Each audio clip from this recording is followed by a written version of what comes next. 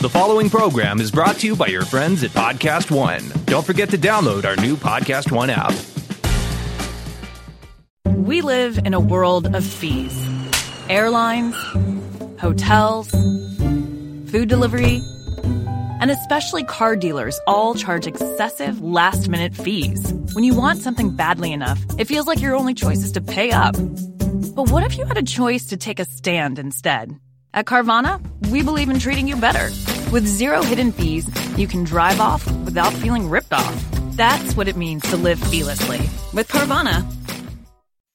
It's that little Chico Pitbull, Mr. 305, but it said Mr. Worldwide. You already know what it is. Listen to my new podcast, From Negative to Positive. Subscribe today. Now, part of the things that we're doing over here at Negative to Positive is encouraging people to change their lives, change the things that are within their power. I want to thank our good friends at KFC for helping me bring this to you. Feed your whole crew with KFC. Let's go. I can get the KFC bucket of chicken, and you know, that's fire. Now, Babu, you know that you could get that mac and cheese, that mashed potato, gravy, those biscuits. Now, that's trouble right there. That is fire right there.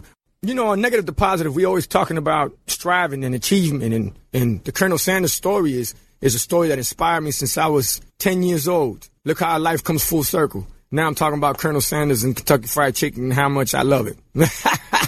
Listen to my new podcast, From Negative to Positive. Check out the vodcast. Subscribe today. Apple Podcast, Podcast One, Spotify.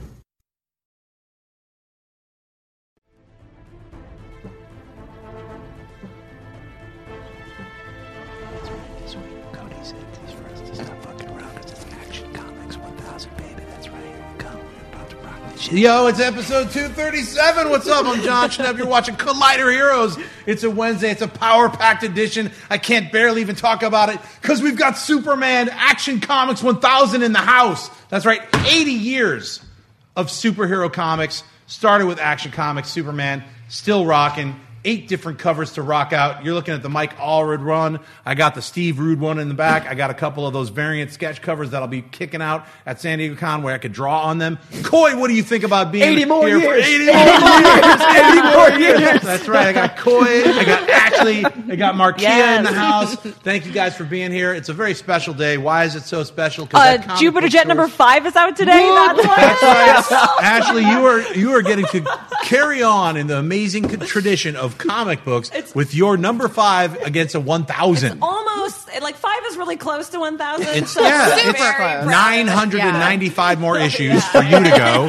But congratulations on your comic, and your comic will be collected in a trade. Yes. In May. This comic right now is available. It's kind of a little mini trade. It's a bit of a mini trade, I'd say. So it's $8.99. You get a lot of different creators involved. I mean, some of the top tier creators are in this comic book, and I just literally picked it out and was able to flip through it.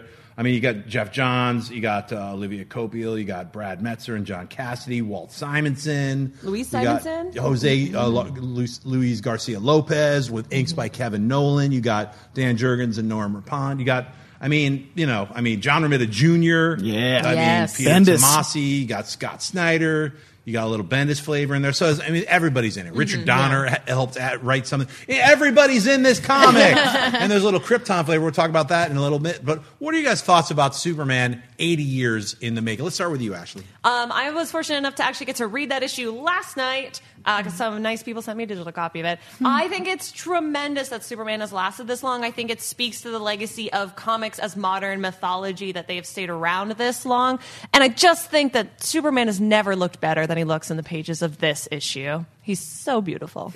Right on. I don't know if I'd say beautiful. I will accept you gorgeous saying man. You get to the Olivia Copiel story. He's beautiful. All right. Like I said, I haven't gotten to that part yet. But what are your thoughts about Superman? Yes, I also had a chance to see a digital copy thanks to a friend. And I'm not a Superman person. I wasn't as a child. But reading this anthology, it turns your head. It really does. Because one of the things is that I guess I forgot how freaking awesome, cheesy, good that Superman actually is, and how much love there is in, Action Comics 1000. Dear God, Action Comics 1000. Yeah, it's crazy. It really does bring you around. He's a genuine good guy, and I forgot how much I kind of need that, especially right now. Yeah. Very important.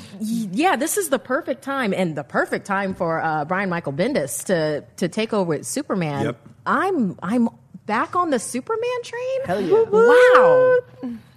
What do you think, Coy? I haven't gotten a chance to read it. I did not get a digital copy sent to me, unfortunately. I was not amongst this. Don't worry about digital copies. Me and Coy actually read real comic books. What's up? I'm holding a real comic book. I won't Oh my fold God, it I in dropped half, it. but It's I will not pick it worth up. money anymore. Yeah, because I'm reading this, son. This ain't going in any kind of slab type situation. I'm reading this comic book.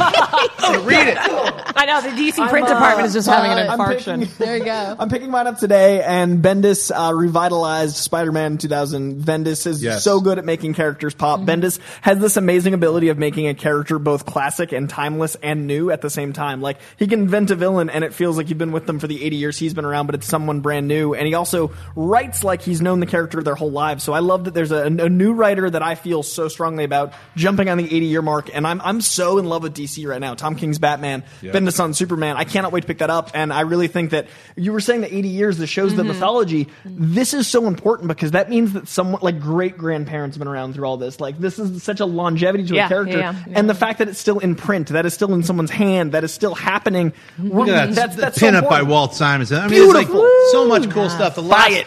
The last 6 or 7 pages is Bendis and Jim Lee leading into their Man of Steel miniseries. Let's talk about this. So, Action Comics 1000. We've got a deja vu kind of thing happening because 32 years ago, John Byrne took over Superman. And Action Comics kept their numbering, but they did a Superman #1 after they did 6 issues of a series called Man of Steel, which was the retelling of Superman, kind of bringing him back into, like 32 years ago, into the present day, a back to basics approach that John Byrne had done successfully with his Marvel run of Fantastic Four. So DC was like, can you revitalize Superman in that same way? Because in that period of time, Frank Miller had just kind of like kicked out the Dark Knight Returns, and Batman was on like running on just like, I'm on full steam, and every other character was like, we need to, but every other character needed to kind of catch up in a different way, and Superman is not Batman, so they didn't need Superman to become Batman. They needed someone to take the essence of Superman and make that important for that time period, which is 1986. Here we are in 2018, and I feel like Bendis is doing that for this series, and that's why I feel like DC and Bendis were like, we're going to go back to the way they did it back then as a tip of the hat. I don't think it's like we're ripping them off. They're literally saying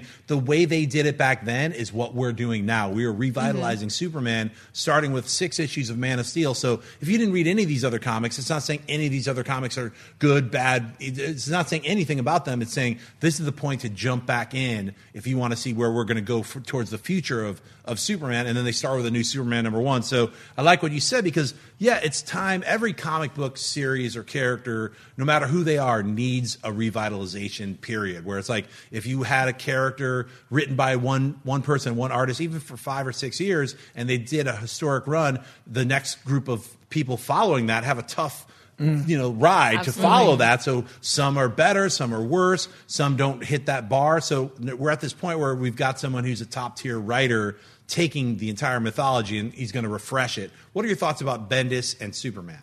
I think he's so good for the character because Bendis can make the character have... people always say Superman's hard to write. They always say like he's a Boy Scout and all this stuff, but I feel like Bendis sees characters differently and he shows audiences a different side of characters they weren't expecting to see, and that's a character that needs that. Like, Superman needs to be more humanized, and I feel like if anyone can, it's Bendis. And I mean, obviously I'm coming across like a giant Bendis fanboy because I am, but I think that now is the time for DC to show that they're listening to their fans and they're bringing creators on that can make Superman the one that people want to read. And I think that Batman's doing his thing once again, like in '86. So now it's the time to let Superman have that team back, like have that importance to the book. So I think it's a good time for him. What do you think, Ashley? I have a couple thoughts because I do think that the DC Rebirth event is a really great jumping on point if you haven't read Superman in a really long time and you're not sure that he's a character that you might be into. And the Superman family has been better post Rebirth than they've been in maybe 20 years, like just consistently across the board, including things like New Superman. My only 2 two criticisms really of this issue kind of have to deal with that. I can't believe John Byrne's not in it anywhere.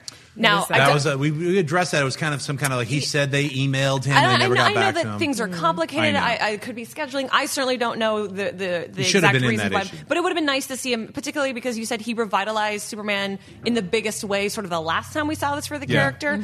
And I will say, I wish, having read it, that the Bendis story, I wish there had been a clean break between Action 1000 and his new run. I think it being tacked on to the end of this doesn't elevate it in the way that I would have liked to see it, but I know that there's no way that you bring Brian Michael Bendis onto a book and you don't let him be an Action 1000. But I'm really looking forward to seeing what he can do with the character, and I hope that we continue bringing Superman into the modern age, because he is a complex character, because he is better than us, and we want him to feel like us. And I think that Bendis could strike that balance real nicely. I'm looking forward to it. What do you think, Markia? I'm really interested in what he's going to do when he revitalizes, because like Byrne, what he did, he changed the complete dynamic of Kal-El's parents. Like it's like, I never got to touch my baby's hand, and now we're sending him off into space. And it's like, wow, this is a very interesting look at this society, and that kind of changes everything for me and how I feel towards Superman. So I'm wondering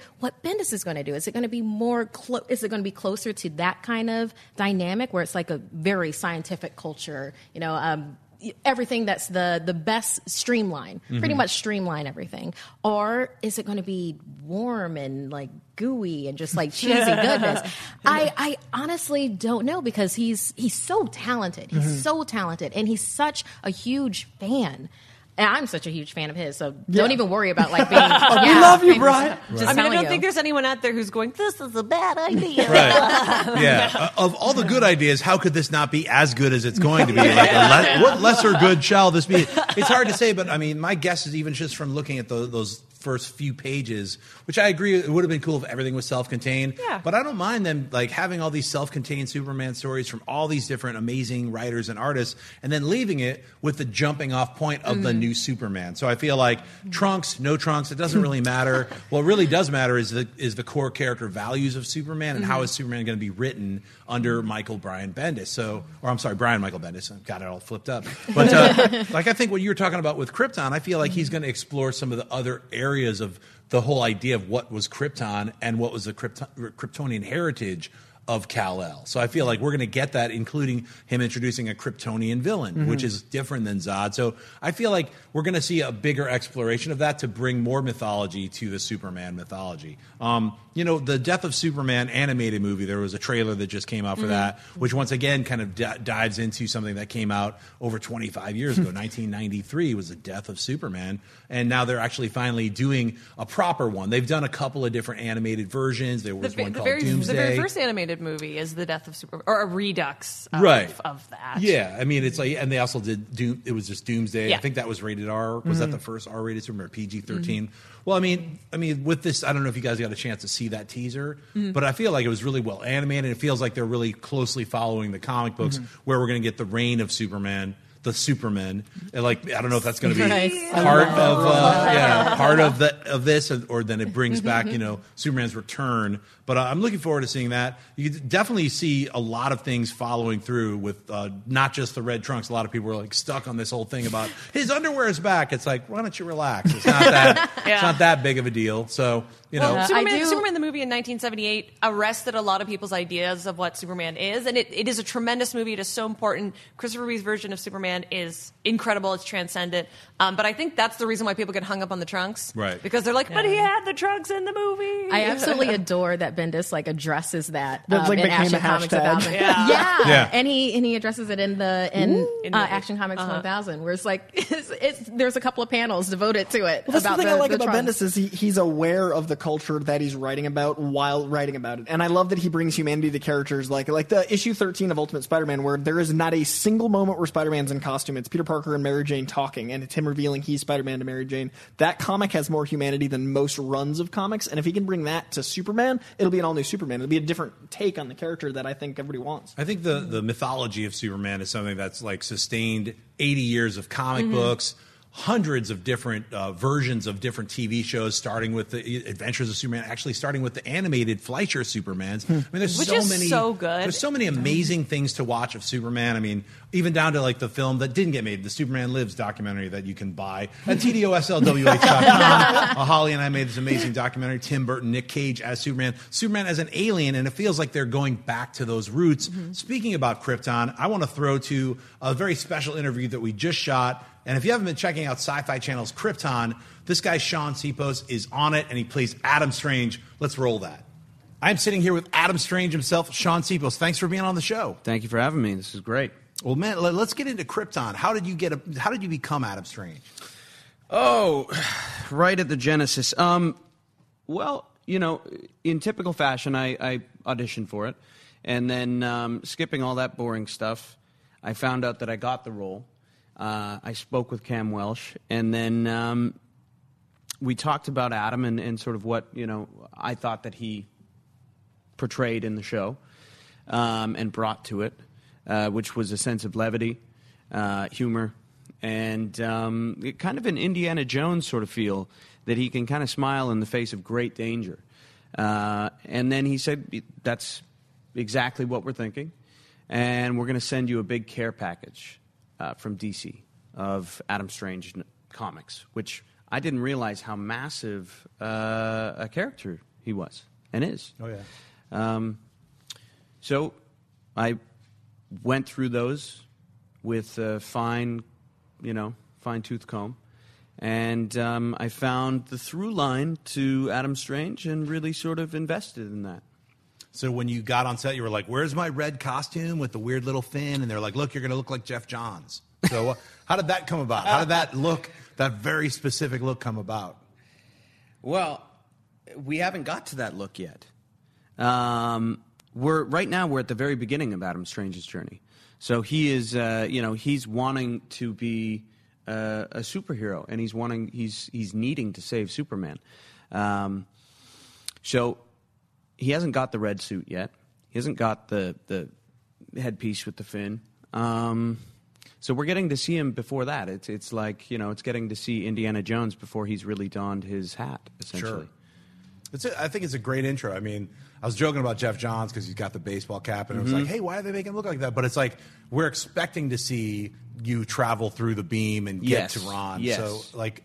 And the Tiger's cap is a definite nod to Jeff Johns. Yeah, for sure.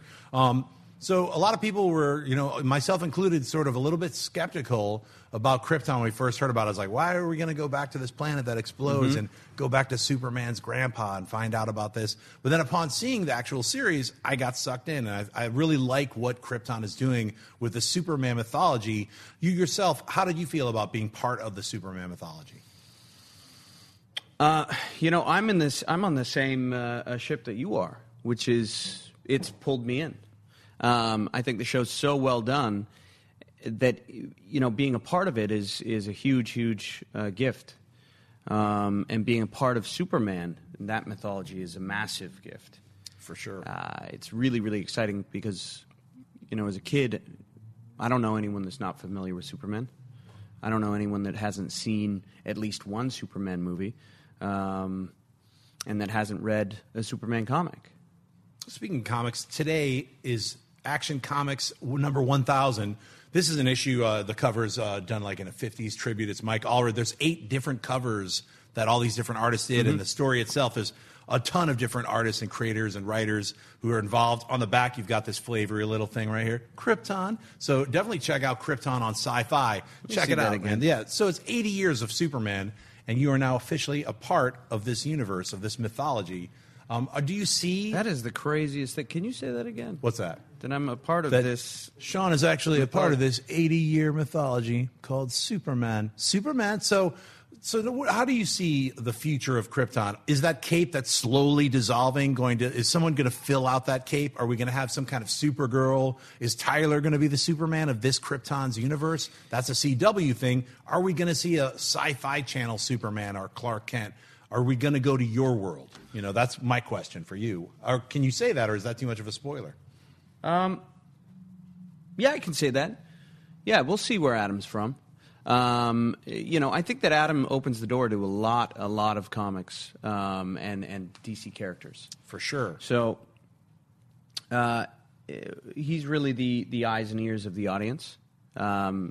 He's also the only human being on the show, right? So I'm the only alien, truly. Literally, because everyone else is Kryptonian. That's right. You're actually the Clark Kent Superman of Krypton. Yes. You are the alien. That's Correct. a great way to look at it. Yeah. So there's that through line that goes in there, which is phenomenal. Man, this show is. I will say this: we don't know that Krypton is going to explode, because just by the nature of Adam going back in time, that changes the timeline irrefutably. I mean, if realistically, if we went back in time to before you were born, and I went up to your mother, and I got busy with her, all of a sudden, what? I'm not born? I knew you were going to go there. But if I had hailed a taxi that she was going to get in, right, and then I got that taxi, and then she was waiting for 10 minutes, what is the impact that's going to have on her? Never met is my she going to not meet your yeah. father? And then you're not going to be born. So how do you sort of how do you work your way through that precarious labyrinth of time and events without changing the end result? It's a very good question. I mean, any type of thing when you ponder time travel, it usually doesn't have to be a big thing. It's simply like, oh, I didn't go out that door. I decided to go out this way. And every single thing have those different ramifications like what you're talking about. So do you see that playing a large part of the future of the Krypton series? Yeah, I think so. I mean, that's why I think it's not a prequel series. We are really exploring where Superman's from, and we're investing in these characters. We could be creating a world where Superman doesn't exist. And then how do we create a world where we can possibly have him exist? Or, does he grow up on Krypton? Is he born there and grow up and Krypton doesn't explode? And, what's happening? Sure. What can happen? The possibilities are really quite endless. Now, speaking of possibilities, you're playing Adam Strange. Mm-hmm. I don't know how you say it in real life because I've only read it. Ran or Ron? You're the world that you're living in. I think it's Ran. Okay. Yeah. So Ran, there's also Thanagar, which is the world of the Hawkmen. Now, I was reading one of the showrunners was talking about we might get into that world. Now, that obviously is going to involve you. Mm-hmm. If Krypton continues forward into a second that involves season, me. That involves possibly the Omega Men. That involves Hawkman. Did he just say the Omega Men? I mean, what? I'm not saying that is gonna happen. I'm just saying that the possibilities are there. I like those possibilities. I want to see those possibilities happen. What's up, Sci-Fi? Omega Men, Ran, Thanagar. Those are some pretty exciting. Green Lantern Corps. There's so many things that it could mean and could bring in. So what's the future of the next 5 episodes of Krypton? Here we are. Episode 5 just ran out. I've been watching it, and I'm looking forward to seeing You liked it, yeah? I thought it's fantastic, yeah. and that's coming from a skeptic. I'm not a big fan of Gotham because Batman's on it, and I was like, these kinds of shows where you're like, sort of like, let's take this idea and like run with it. I'll say there's certain episodes of Gotham that I think are really fantastic because they're playing with this world without a Batman. This is a world that definitely has Superman in it. Like you were saying, it's a prequel, but it's not. Its ramifications can go one way or the other. We don't know how they're going to go. I love the introduction of Brainiac. I think it's a sinister, cool version of Brainiac. A lot of the artwork and design has been like a fusion of so many things. Like I did that doc, the Superman Lives doc. You saw that art from that. You've seen the Brainiac from the comics, and this is the first time we've seen a live-action Brainiac, and he's frightening. And I think he's frightening as hell. Yeah. He's well done. I mean, that is like cinematic movie quality.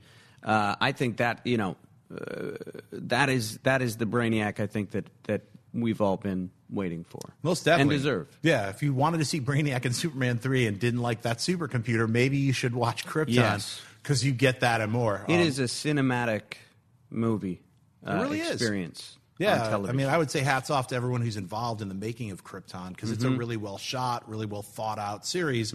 And, it's easy sometimes when you're like, oh, we got the rights to this, let's do this, and we're going to run this for a season. And I think everyone involved is really taking their time to make Krypton worthy of the Superman mantle. Everyone's passionate about it. Everyone is a fan.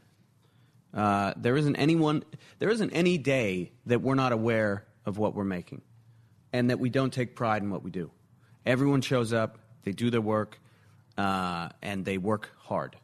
It's no one, and I'm going to repeat this, no one is phoning anything in. From set design to editing to acting to directing to, especially show running and storytelling. I mean, no one, even down to the guy that sweeps the floor. I really don't think that anyone is phoning anything in. I think everyone loves this story. I think everybody's put their heart and soul into it. And I think it shows. Well, definitely. What can you say to the fans of Krypton right now as far as the future of Krypton? Oh, to the fans of Krypton. If you missed tonight's episode, don't go on Twitter because there is a reveal that I think would spoil it for you. And the groundwork's been laid, eps 1 to 4. And we really take off from here. And it gets really, really, like pedal to the metal. Me myself being a fan, I wouldn't want to miss an episode from here on out. I think it's a great way they set up all the different houses, and especially the family of Zod. I like that. It wasn't expected, so I think it's really great. Sean, thanks for being here, and definitely tune into Krypton on Sci-Fi. You will not regret it. That's right. He couldn't even finish his sentence, that idiot John Schnepp. He was trying to say, watch Krypton on Sci-Fi. That's how. It was great talking with Sean. He's a great Adam Strange, and the future of Krypton and what they're going to do with that character is pretty fantastic. It was great to talk with him, especially on this 80th anniversary of Superman Action Comics. Let's talk about the pull list here. On Wednesdays, we're going to get into trades and hardcovers. On Mondays, we're covering the actual individual comics. So I want to just talk right off the bat. If you haven't checked out Dave Gibbons' The Originals, that's a comic book. You should look it up. It's one of his creator-owned comic books, and it goes into something that he was really into. If you dug Quadrophenia, I think you'll like this comic book. It's pretty cool. Number 4, we've got Swords of Heaven, Flowers of Hell. It's Michael Moorcock. You might be familiar with him of Elric fame, or you might never have heard of him. And also Howard Chaykin. This comic book was first printed in 1979, and they're bringing it back. So this is a Wayback Machine redo. I'd say pick it up. It's pretty fantastic. Royal City Volume 2 from Jeff Lemire. I mean, if you haven't been following our weekly picks or monthly picks, this has been on my list consistently. Jeff Lemire, I don't know what kind of drugs he's on to be able to make like 400 comics just a nice month. Canadian boy. He's just incredibly talented is what he is. Yeah, he's amazing. And then, of course, I got to put on Ed Pisker's X-Men Grand Design, the special Treasury Edition, trade paperback, oversized, deluxe format, X-Men #1 recolored in there, smells like the newsprint. It's crazy. I mean, that's going to be on my list until you buy it, basically. And finally, we got #1 is the Black Monday Murders Volume 2 by Jonathan Hickman and Tom Coker. If you're not familiar with this and you like the movie Seven, get familiar with this pretty gritty crime series. Any of these pop off to you? What do you guys think about this? I really love Grand Design, and I want to shout out to whoever designed that cover because it's beautiful. So striking, and it really stands out like on the shelf or on the Amazon listing next to it. So if you're making a comic, look at that design. Ed Pisker designed it. Mr. Pisker, you're more talented than I gave you credit for originally. Royal City is so good. Everything Jeff Lemire does is of a consistent quality. Like, nothing he does sucks, and this just continues. Well, some people have dips. He doesn't have one so far. And this just continues his legacy of excellence in indie comics. And it proves to me, like, why you should take the time to check out stuff like this. Superman's great, but it doesn't all have to be that at the same time. Most definitely. Yeah, Jeff is one of those guys who's doing Black Hammer. He's doing Descender. He's doing, like, so many different comics. He was writing Moon Knight for a minute. Yeah. So he can dip in and out of the superhero genre. His Hawkeye's good?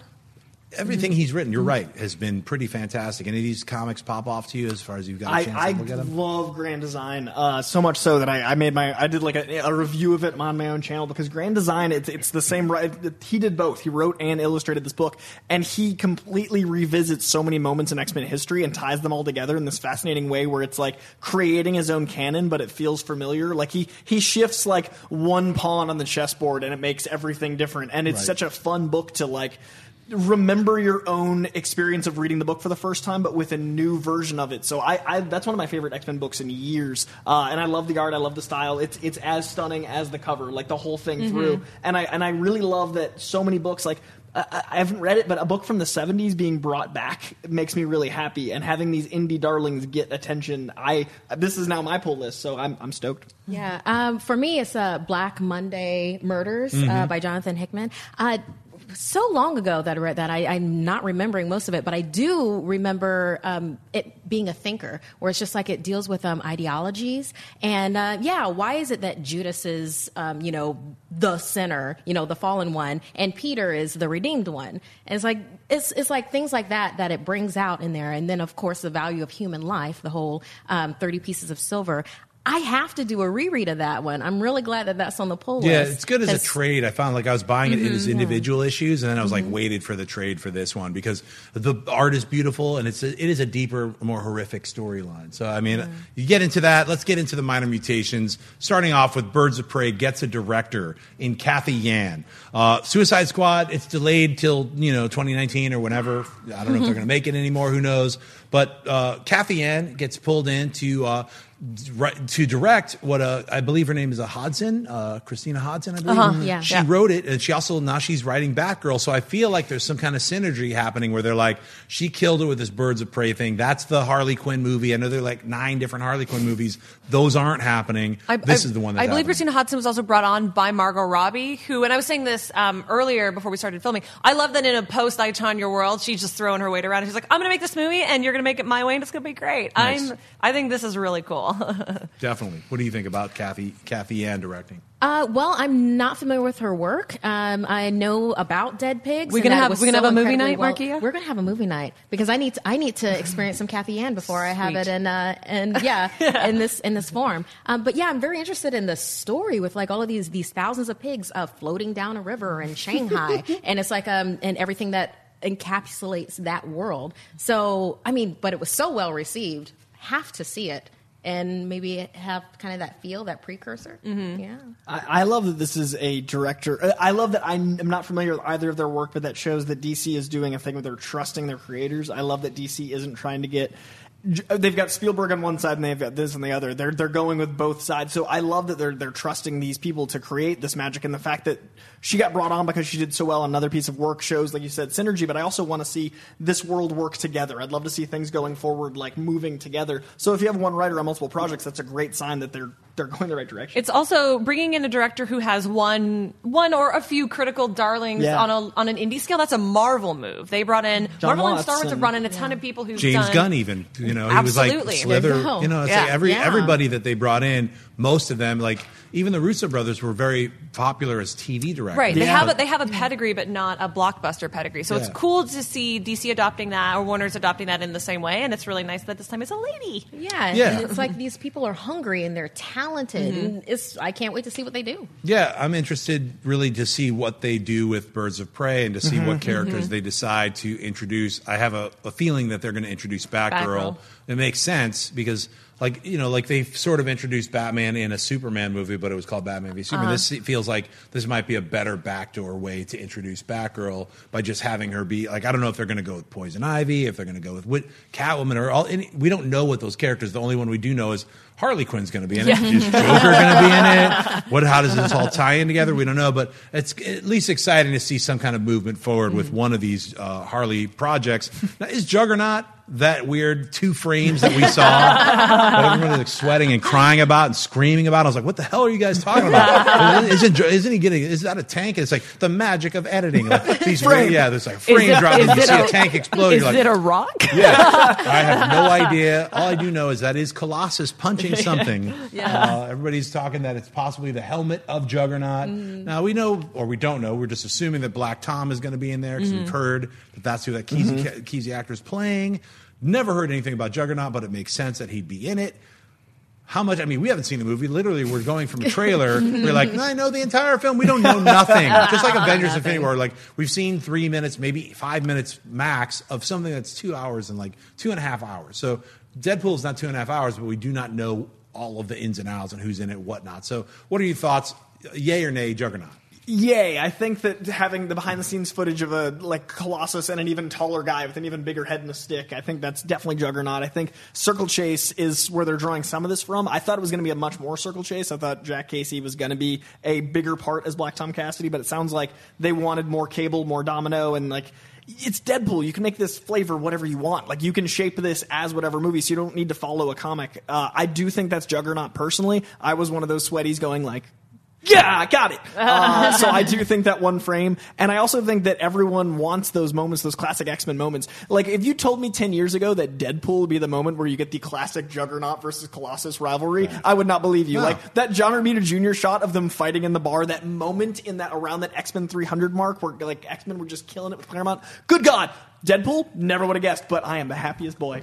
Definitely. I certainly hope that happens. What do you think? I would love to see a return to Juggernaut in any film universe because we got him in X3, played by not the worst. It's Vinnie Jones. Sure. He's fine. It wasn't maybe the best representation of that character, and I think this is one of the characters like Wolverine and Deadpool who would benefit from a grittier, tougher, like I'm going to armor my head kind of approach. Right. So I hope it's Juggernaut. Definitely. I say it definitely is. I mean, it has to be. Look at the fact that we're even talking about it right now. And why are you gonna waste it? It's like you only get so much to put into a trailer. So why are you gonna waste it on him punching a tank or him punching, I don't know, a silo or something like that? No, that is Juggernaut's helmet. Definitely. Yeah. We are having him in this movie. I certainly hope so, and I would love to see, like you said, you see those behind the scenes things with the guys wearing the weird. I'm wearing an all gray thing with numbers and like sometimes says their name on it. Like remember Ebony Maw? It's like because it says Ebony Maw. You're like, what? That's because oh my God, don't write that on there for spoilers. Don't write the character's name. If anything, write someone else's name to F with the behind. Yeah, literally. Or the actor's name. Anything. You know? Well, you know what we saw behind the scenes pictures of? We saw Starfire. We also saw Beast Boy. We saw a whole bunch of pictures taken of the Titans for the Teen Titans DC, whatever the heck it's going to be on, wherever it's going to finally end up. We don't know, but they're making 10 episodes of a Titans TV show. Mm-hmm. We saw some advanced pictures of Robin as Robin. We saw some pictures of Hawk and Dove. We know that the Doom Patrol is in there. So all these behind-the-scenes pictures, to me, were exciting. And these to me don't make me feel any less excited about it because I feel like I get it. I mean, people get so pissed off about behind-the-scenes pictures like Shazam's outfit. I could tell it's a weird muscle suit. It's like, well, here you go. Clapping for you. I'm glad you noticed that. Did you guys know the Hulk isn't real? Yeah, none of these things are real. It's all artifice. There's a crew behind it. There's like every time you see one person like crying, there's like 50 people not saying anything, letting that actor emote. I mean, it's all fantasy. So I feel like the look of Starfire is what I think a lot of people were reacting to, the bright pink wig. What are your thoughts about Starfire? I'll start with you. I feel like I said 2 weeks ago that no matter what Doom Patrol means, I have carte blanche, go. Like, no matter what Doom Patrol means, I'm in. I still stand by that. Behind-the-scenes photos are behind-the-scenes photos. There is so much movie-making magic that goes into everything. They're unfinished. Oh my God, this isn't like Inhumans. This isn't like Medusa's wig where it was like, that was supposed to be done. Like, this I was is something joking, that's like, the behind Hulk the isn't real scenes. because that's someone like holding sticks up. Like, you don't look at that and go like, that looks like my Hulk. Like, it has to take the movie magic, and these are photos of these poor. I feel so bad for the kids playing these characters because they're happy. Only they're one of them excited is to play actually them. a kid. Most of them are over Yeah, 20 Yeah, adults. Like, these humans that have Starfire's had to. 34. Like, What do you she's a think? grown up. Ashley, what's your opinion on this? I mean, it's the same as everything. Are they the most astonishing behind-the-scenes photos I've ever seen? No. Do they look like the characters on the page? No, but that's fine. They're unfinished. There's no effects. Starfire's probably going to have some animation in her hair because it's classically drawn as fire. And I think it's hard to criticize off of something that we have no context for. I hope it's awesome. I don't know where it's going to land. I bet we'll probably see it on Netflix. Right. Well, they're in their street clothes, and that's something a lot of people aren't addressing. You see Robin, but he's not dressed up as Robin. He's just got a jacket on. So what are your thoughts about the street clothes version of Teen Titans?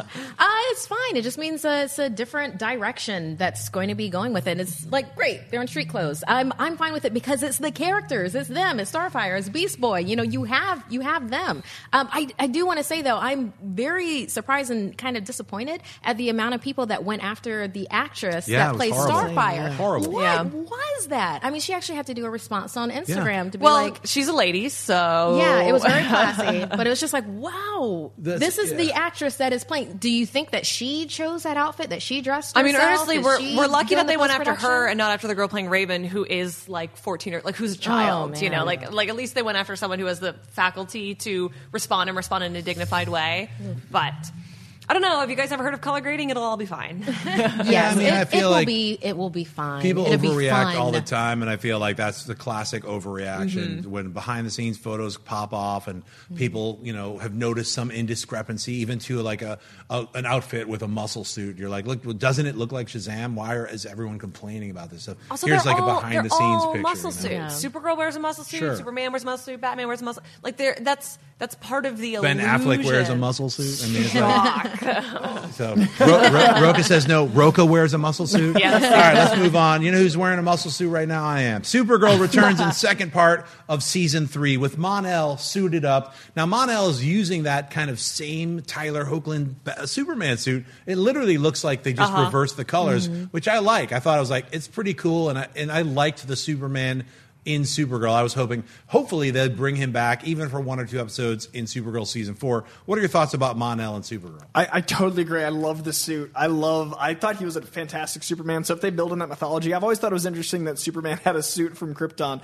and no one else seemed to. Like they had like the black versions and the Russell Crowe wearing and stuff, but I'm like, but he's bright and why is he so special? Like he's one of the Kryptonians. So I love seeing that because it shows a world building, mythology. We talked in our show about Wakanda and how everything you saw from Wakanda had this texture and flavor that was strictly that. I'd love for Krypton to have that. And I think this show can build from that. So I think Supergirl and Krypton existing simultaneously, different networks, but I love the idea of the Superman universe getting fleshed out. Well, it's funny because the CW and the Sci-Fi Channel are different universes, different networks, and they both are dealing with Superman mythology, Supergirl and Krypton. And I think both are doing a really successful job. Krypton itself using those kinds of emblems and the House of El and these all the mythology that we're used to, and then going into totally different routes. So it's very unexpected. And sometimes they explain that Superman's suit is a different color because it's supposed to be a ceremonial suit, or sometimes they give it like a different functionality than like the everyday black suit that you're always just to get real sweaty about it. Thank you.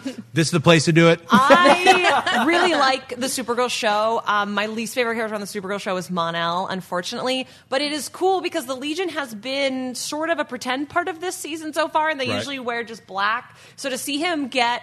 I mean, it's basically the Valor costume. It's one of his better costumes. Yes. Mon-El's had a lot of costumes, guys, and he's died a lot. And this is a good one. So I'm really hoping that maybe this solidifies the character in a way that feels more like the comics. But if nothing else, it looks great. What do you think, Marquita? I think it looks okay. I'm not as much Just on the okay. train. I'm sorry. Outrageous. It looks like I do like that it has that textured element to it. I do think it's very nicely defined, and everything, and it fits in with the character. I'm not, all head over heels in love with it, but I think it's fine. It fits the aesthetic of what they're doing with the show, and it is better than just basic black. God knows, like sci-fi genre in general just loves to use just basic Look, the black. Matrix happened in 1999, and we can't get over it. I am still in the Matrix. I've had it. Ant-Man, Hawkeye, what's going on? That's right, Ant-Man. Look at this picture of Ant-Man. He's on the Falcon. Check that out. Did you see that? Some smart frame-by-frame person. I don't know if they just added that in, if somebody made this in Photoshop. I don't even know what's real anymore. But, Paul Rudd is listed off. He's in Infinity War. We know he's in there. I don't know if Hawkeye's going to show up at the end, holding Thanos' head, like eating it like an apple. I don't know what's going on. I know nothing about this. But we're all going to be seeing Infinity War in like 5 days. So it's like it's literally it's insane. So is Ant-Man in this? What kind of role does he play? Let's start with you, Ashley. What do you think? I think he's probably in it for a little bit. I think we're going to see him in like one... a little tiny bit? Like tiny? We're probably going to see him, I think, in the same style that we saw him in Civil War. He got a great moment. He got to be a hero, and then he moved on. I think that some of these... I don't mean this to be denigrating, but some of these secondary characters, I think, are going to be benched for a lot of this movie, and we're going to see them in whatever Avengers 4 is, especially based on the fact that everyone seems pretty certain that some people's contracts are up, and those characters might not be coming back. Right. I would love to see him. I would love to see Wasp, even just in a little cameo in Infinity War. But I don't know if he's not in it. I don't know if I will miss him. I'll say that. Sure. There's only 2,900 other right, characters. Exactly. What do you think, Marquita? Man, I'm Infinity War. I'm already so emotional about this movie, and because it feels like it's existed for us for so long, and it's like finally the end of the journey is here. And then, Ant-Man on Falcon's wing. I don't even know anymore. I would say that if he's in it and if he's going to have his moment, and this is something that people would be like, oh, why doesn't he just crawl into Thanos' ear and then like become large? Be like, well, because he crushed himself because Thanos is, like basically a god kind of a thing. But I wouldn't mind him doing that to like an Outrider if they wanted to go that route and kill someone in that way. Explode a head. I would watch that. But, if he's in it, if he isn't, I kind of figured that he was maybe just hanging out with Hawkeye, and they were at the ranch having mimosas. Yeah. Or he's really little tiny. He's like, what's up, TikTok? I don't know. I'm just listening to this. Like hanging out inside of his ear listening to the sports channel or something. The Cure. You know, they could just put one headphone on out there and listen to the same podcast. That's totally. Or would he just be like, it's too loud? Yeah. What do you think, Coy? I think he's definitely in it. I think that it's going to be a situation where we lose a lot of our key players in the first movie, and then the second movie is a ramifications film. It's recovery. It's the new Avengers, which I love that we don't know the title, and I love that we won't for a while. They said this week that we're not going to know even in the post credits. Yeah. They said that we're going to wait. So I love that Ant-Man is just now getting sprinkled in and teased, and I think that him and Hawkeye have something big to do in 4. So I think we'll see pieces of a side adventure. I don't think it's a coincidence Ant-Man and the Wasp happens after Avengers 3. Right. Oh, well said. So I think that definitely ties in. I'm excited to see, a lot of people were getting on me because I was like, I don't think Thanos is even going to be in Avengers 4. And I was like, you're wrong, Schneck. I want to be wrong. But I honestly, the more I'm feeling, I haven't seen the movie, but I think it would be an incredible play if this Thanos is like, they've been soaking in Thanos all this time. We finally got it. We got a 2.5-hour movie, and they knock his block off. John's just over in the corner. Wow. Yeah. But I feel like... Or we can have farmer Thanos that happens in Avengers 4. I don't know. I want to see something else in Avengers 4. That's where I'm at. I want to see Kang. I want to see time travel. I want to see... That's what I'm saying. I'm actually secretly Kang. I'm just going to reveal it now. Want to have Magus in That's there. Right. I want to see all that stuff. So I don't know what's happening, but I do know there's some kind of time travel, whether they're using the Civil War machine that Tony has, like where you can go back in time. That makes sense. Why we're seeing Cap in World War II, why we're seeing Loki and Thor from Avengers, why we're seeing all those flashback scenes that they were shooting for Avengers 4. We're not seeing any of those big characters in Avengers 4 yet. We're just seeing flashbacks. Yeah, that's Clue. What's up, Clue, son? So anyway, just cast. hot tub tripping balls. Yeah, we're hot tub Thor machine. I'm inside of it, son. All right, cast picks for Cloak and Dagger popped up in Entertainment Weekly. There's just a bunch of pictures of people looking at us, but they're going to be playing key roles in Cloak and Dagger. Are you guys excited, Marquis? What Cloak and Dagger? Are you familiar with the comic? Are you excited for the TV series? Yes, I'm familiar with Cloak and Dagger and with Tandy and Tyrone, and I haven't had a chance to view it yet. I know people that have, and they are so excited about Cloak and Dagger, and they are comparing. They're saying that it's comparable to Runaways, but not in the same thing of like, oh, it's the stylistic, but more that it's comparable in the way that it is just that freaking good. And I'm really excited for this. I like that they changed Tandy's origin, where it's like instead of her being the privileged one, is that she's the one that's on the streets. Yeah. Indeed, and like with Tyrone being closed off and not wanting to interact with the world, being more sheltered. I think that works out really well, especially like in time like that we have right now, and to have that character be that and then have to be pulled out of his shell because, well, physically he kind of has to be, otherwise he's going to die, and has to interact with Tandy in that way. I'm very much in love with that. So I'm really looking forward to this. How about you, Ashley? Looking forward to it? I often get Cloak and Dagger confused with Hawk and Dove, so hopefully I'm going to do okay talking about it right now. I am cautiously optimistic the same way I was going into Runaways. I really loved Runaways, and I think that they had a tall order adapting it, and I think they did that very well. I think the Hulu team is doing very interesting things. This picture doesn't make me any more or less excited. It's a bunch of nice promo photos of people looking at the camera. But I hope that if it is successful and it does very well, that we can see a crossover with Runaways. That's honestly the thing I'm most excited about. Yeah, my suggestion to the Cloak and Dagger photography team is get better. I mean, look, these are like headshots or something. Here I'm standing behind a weird kind of like cool window. Boring. I thought all of them were boring. So to me, I was like, it did nothing to sell me on Cloak and Dagger. We're all going to watch it, let's be honest. Yeah, I mean, they didn't need to sell me. I didn't need to see like lifetime photos of a dude like, I'm in a suit. Get out of here. Anyway, what do you think, Corey? I think the trailers for this have been some of the best superhero trailers. I love that. That trailer that was the two of them living their lives for the day, and then it comes together at the end, and like in Rules of Attraction, when the seam goes away, was the best silent telling of story of the backstory of superheroes I've seen yet. Like, there was no dialogue, but you learned so much about these characters. And if you'd told 20 years ago me while he was reading Maximum Carnage that Cloak and Dagger from that would be on a show on a network that was a slow burn drama,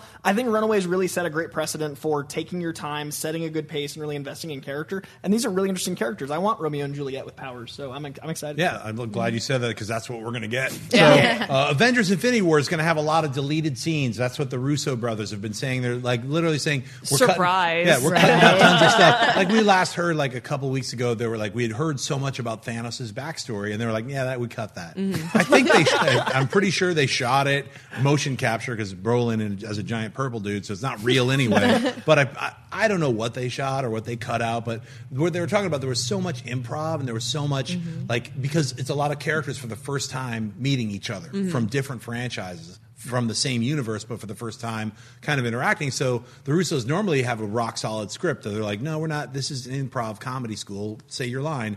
But with this, they're sort of, look, you got Star-Lord and Tony Stark, let's have Quill, I'm sure there's like an hour of that back and forth. So I feel like not maybe as many deleted scenes, but more so like, here's an extended scene of these characters hanging out or meeting each other. What do you think will be? We don't know what's even the movie yet, but what can you imagine would be a deleted scene?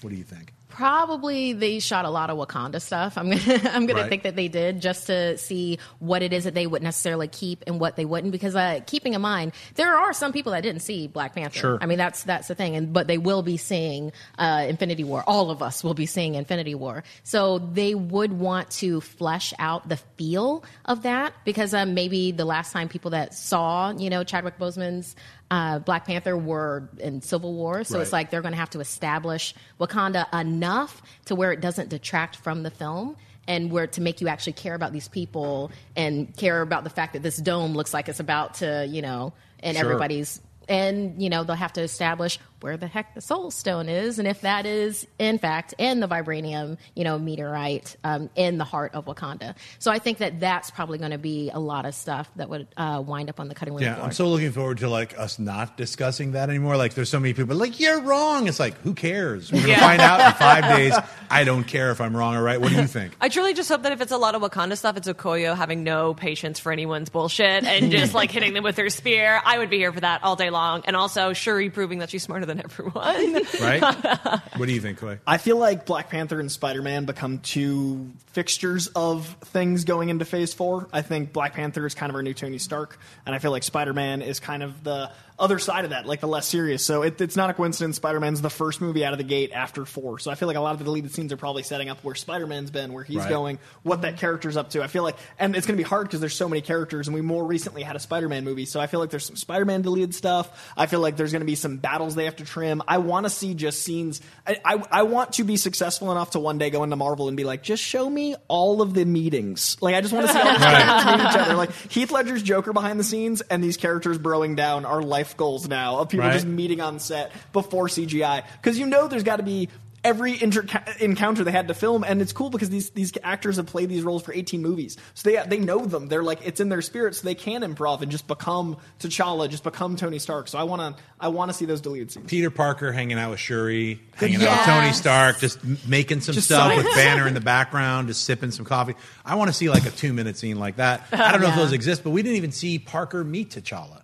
They fought on a battlefield, but they never interacted. So there's all those things that I feel like we will see a scene like that. Not everyone's going to be as jokey as him meeting Doctor Strange. But even in these edits from the trailers, now we've seen 2 different versions of that interaction. Where I'm like, one is them up close and personal saying, I'm Peter Parker, I'm Doctor Strange. Oh, we are fake names. And then the other cut is like Doctor Strange with a side angle with Tony Stark in the background and Parker saying the same line. So you're like, I'm starting to see like, I don't know what versions of the same stuff. It's getting weird. So Aquaman is another thing I want to talk about. James Wan doing some reshoots with Aquaman. Now he said, look, relax. I've been doing reshoots on every single one of my films. The only film I've never done a reshoot or a pickup on is Death Sentence. I think it's well, 7 degrees of our friend Bacon. Yep. So, he was like, you're not getting another degree, son. We're keeping it real. So it's like, no degrees, no reshoots on that. But everything else, including Waterman, gets pickups, gets reshoots. Why? Because they're trying to plus the film. They're trying to make it work as best they can. There's months before we're going to go check this underwater November? adventure. Is it December. December. Yeah, it comes out like literally December 14th. December. Release. I heard it was December 21st, but maybe the 40th.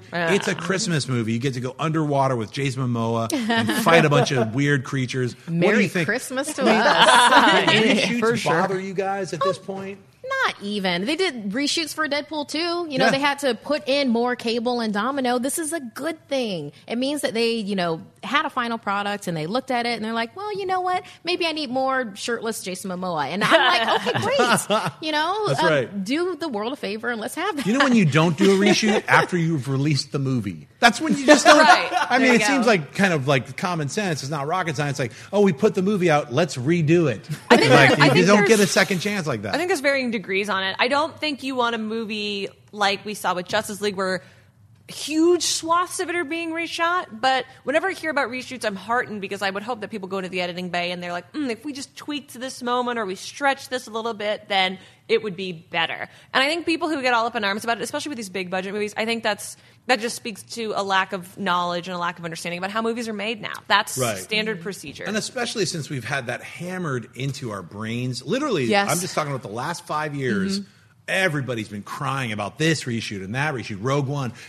Every single giant blockbuster movie has had massive reshoots. Lord of the Rings did months of reshoots. Yeah, they reshot half the movie. Literally, they're like, we've assembled the 3 films. Begin the reshooting for a year is where they reshot for an entire year. They recast characters. It's literally on these giant films, it's okay to do reshoots and do bigger than pickups. So you're like, I'm sure that New Mutants will be quite radically different than the cut that exists. Phoenix is supposed to be doing huge reshoots as well. Yeah, like the entire third quarter of that film will be different. So, unless you live in the industry where you're like, happen to have that version on my hard drive. You want to see that version? Yes, I do. But none of it's done. It's green screen. You're like, I wish I didn't see this. You want to just see the finished product. Truly. That's all I would say of any of these films or TV shows. Unless you're actually in the industry or you're into that kind of digital archiving, you're a digital archaeologist and you're like, I must see all the different versions. I've put that hat on. It's not the greatest hat to wear. Occasionally I'll wear it. But otherwise, I want to be like you and seeing Steven Spielberg's Black Hawk in the year 2021. That's right. Spielberg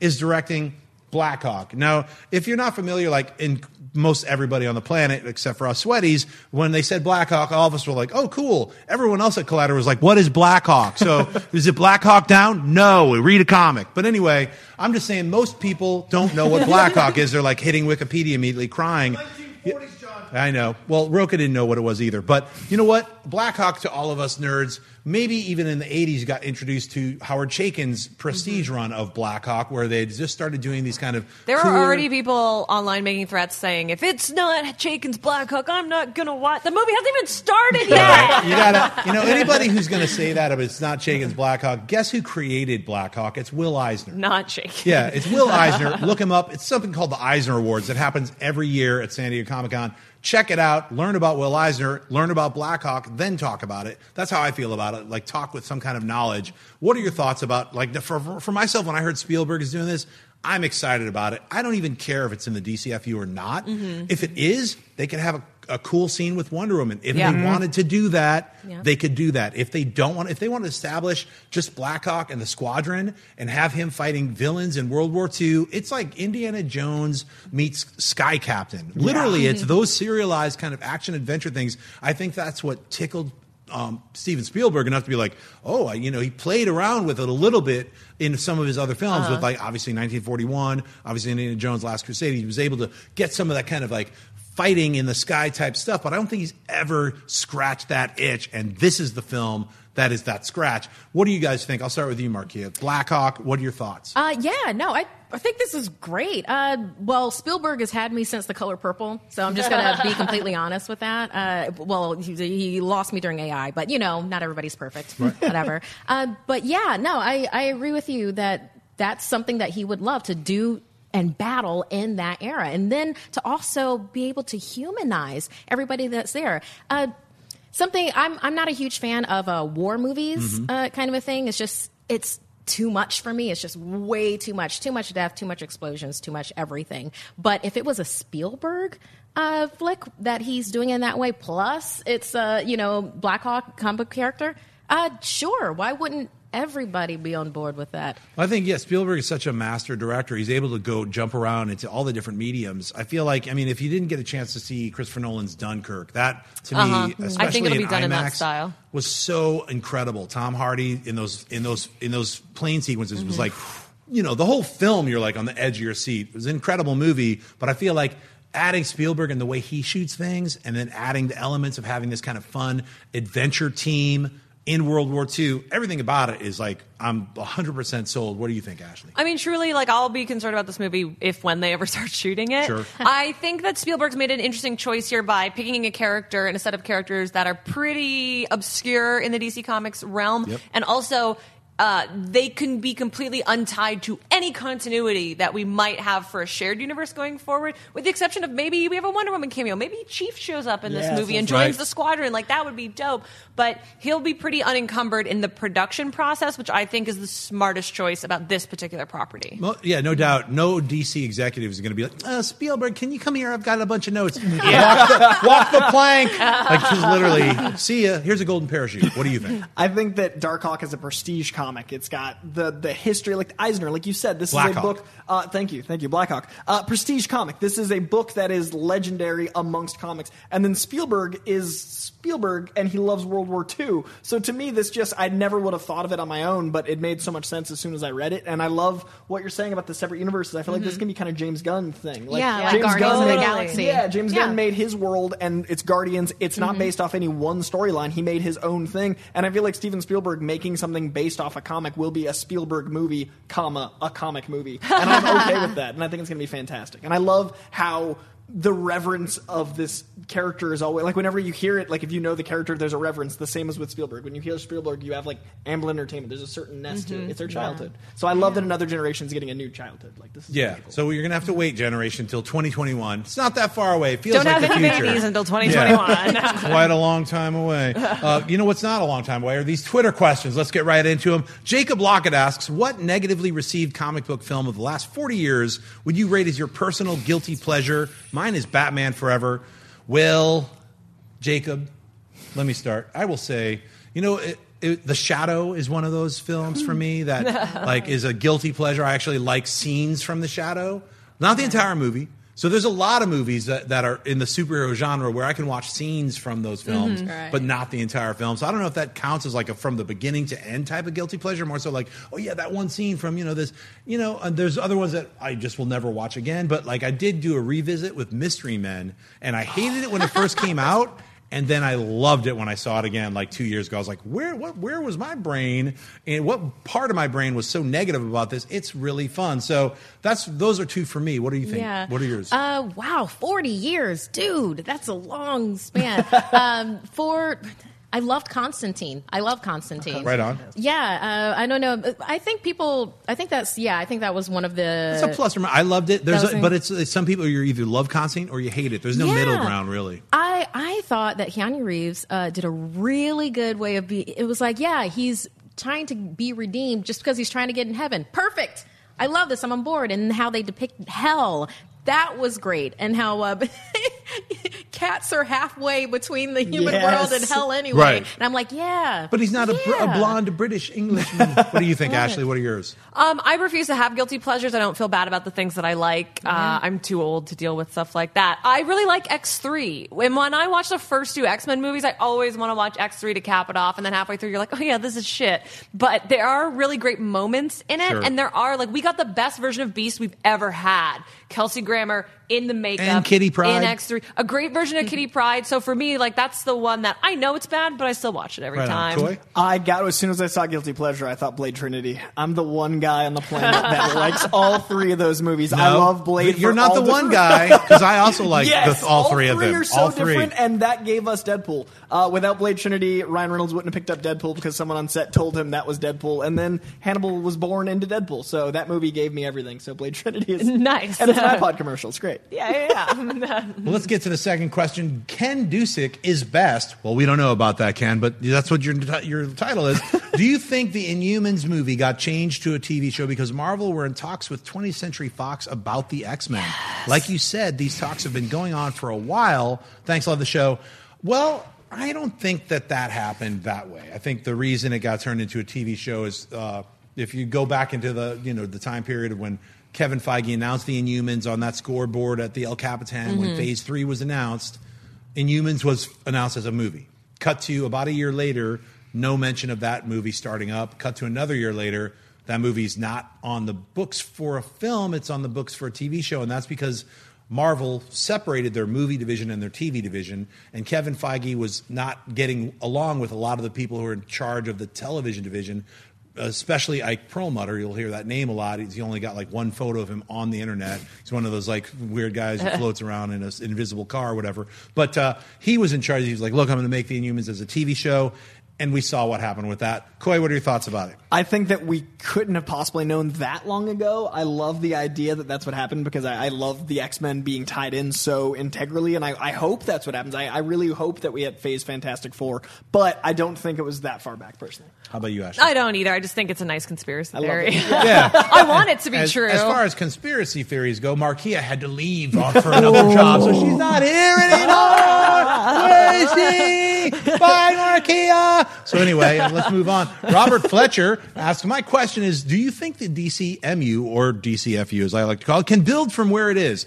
If you use Deathstroke as an underlying thread through all the upcoming movies, recruiting the villains, and have it lead to Just League 2, that could set up the Legion of Doom. Robert Fletcher, you're absolutely right, but that's never going to happen. I know, it sucks, doesn't it? Bums me out too. Like, I love fans like, what if this an amazing thing? It won't happen. Will absolutely not happen. What do you think, Cole? A dark Nick Fury is a fantastic idea. I love the idea of a Deathstroke. Like, we're building a team of Avengers. Right. I love the idea. I don't think that the DCFU going forward is as cohesive, and I also love that. I personally think this Elseworlds thing, this individual movie thing, the world that DC is building going forward, I'm so much more excited for. So I personally think there shouldn't be that strong of a through line, but if they're going to do it, Deathstroke's a really different idea. I love it. I mean, I definitely think there's a way to rehab or like redo the image that the DC film universe has right now. The characters and the IPs are good enough, and Wonder Woman proved it, that if you have, a lot of things that have to coincide at the same time, but you can make a great movie in that universe. Like, none of us think that that's an impossible thing to do. I don't think Deathstroke is the one to do it. I don't think Chuck Mangione or whatever his name is who's playing that character. I don't know how to say his name. Jim Giuliano? But I watched King of the Hill. So That's Chuck Mangione, guys. Sorry, I could do that for an hour. I'd watch it. I don't know if he's the one to do it. I'll sum it up with that. Yeah, you know what? One of my favorite parts of Just League was literally the last minute, where like Deathstroke and Luthor, I was like, finally, that's all I'll get. I could see. I'd be happy if that Luthor went away forever. I will also say that. But you know what? Honestly, for me, I want to see that Legion of Doom. Yeah. I'd like to see Jared Leto, like that guy. I want to see all those weirdos. That should be Suicide Squad too. I love that. Should you want a literally Reverse Flash in there too? Yeah, why not? Chuck them all in Michael there. C. Hall's Reverse Flash. Yeah. Oh, I would watch that. There we go. Carl Brown.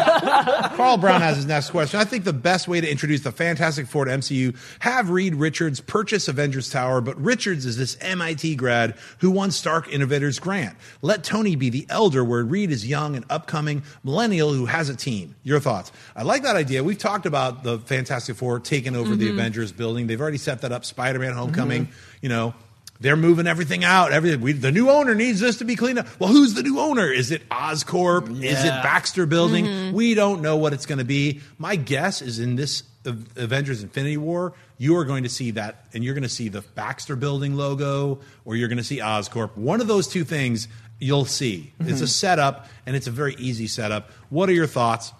I don't know if I necessarily want the Fantastic Four and Baxter Corporation to come in and take over the Avengers. I like them more as a separate identity and a separate entity that emerges not as a rival but as a counterpoint to the Avengers. I would just love the revelation that they've been stuck in space since the 60s and they come back and they're all like Jetsons, retro future. Sure. But any way that we get them is good. I love that idea too. What do you think? I love the 60s by way of a reality gem or some sort of alternate dimension, and I want them older. Personally, I would agree with that. I feel like the Ultimate Fantastic Four was the weakest of the Ultimate titles as far as trying to make that young and hip and flavored. I love the idea of the MIT thing. I think it's a great way to tie in that universe, but I see John Krasinski more than Miles Teller. I see George Clooney more than Miles Teller. I see my Reed, and plus, to me, the Fantastic Four aren't a group, they're a family. And I think the first family of Marvel needs to read like a family, and to me, that's just older. So that's how I see it. Yeah, Johnny Storm is the young one. He's the kid. Absolutely. And I feel the same way. I think the Ultimate Fantastic Four was fun. I read a bunch of them. Never really hit me the way the original Fantastic Four hit me, or even other people's runs where they were working with those original characters. Like John Byrne's Fantastic Four, definitely check it out. For myself, even all the movie versions, say what you will about those first two Fantastic Four films, I'll just say I didn't like them, but they're cast better than the younger version. I would agree. So agree. the casting where you have the young Reed Richards and young Ben Grimm, they're in like high school and then college, and then they're making these fantastical negative zone devices. Harder to believe than you might say mid-30s Reed Richards, who's gone through all this stuff and developed all this stuff. And you're like, oh, Reed Richards, he's well known throughout the entire science community. So you want to establish those things where Tony Stark would have heard about Reed Richards. I would also love if they kept Reed a veteran, because that's a part of his story, of Reed and Ben's story, that gets kind of lost in the fray with the roving Marvel timeline. And that's something that if we were going to bring them cinematically, I don't know how to end that sentence. I would just love to see it on the big screen. Amadeus Cho coming out of MIT would be cool. Like Amadeus Cho getting the grant. Sure. Or like Absolutely. I love the idea of the MIT aspect. So I'd love to bring Amadeus Cho or some other super genius or Wasp, someone that's coming from that world. The new Wasp. Yeah, that part of your question is a great idea. I just think it would be ill-served for Reed Richards. Sweaty question of the week comes from Mark Fawcett. Do you think that the Infinity War trailer may have pulled a Thor Ragnarok trailer eye patch trick with the gauntlet? I think he may have more than 2 stones in one of those shots. Thoughts? I love that, because we have been tricked many times already by you, Marvel.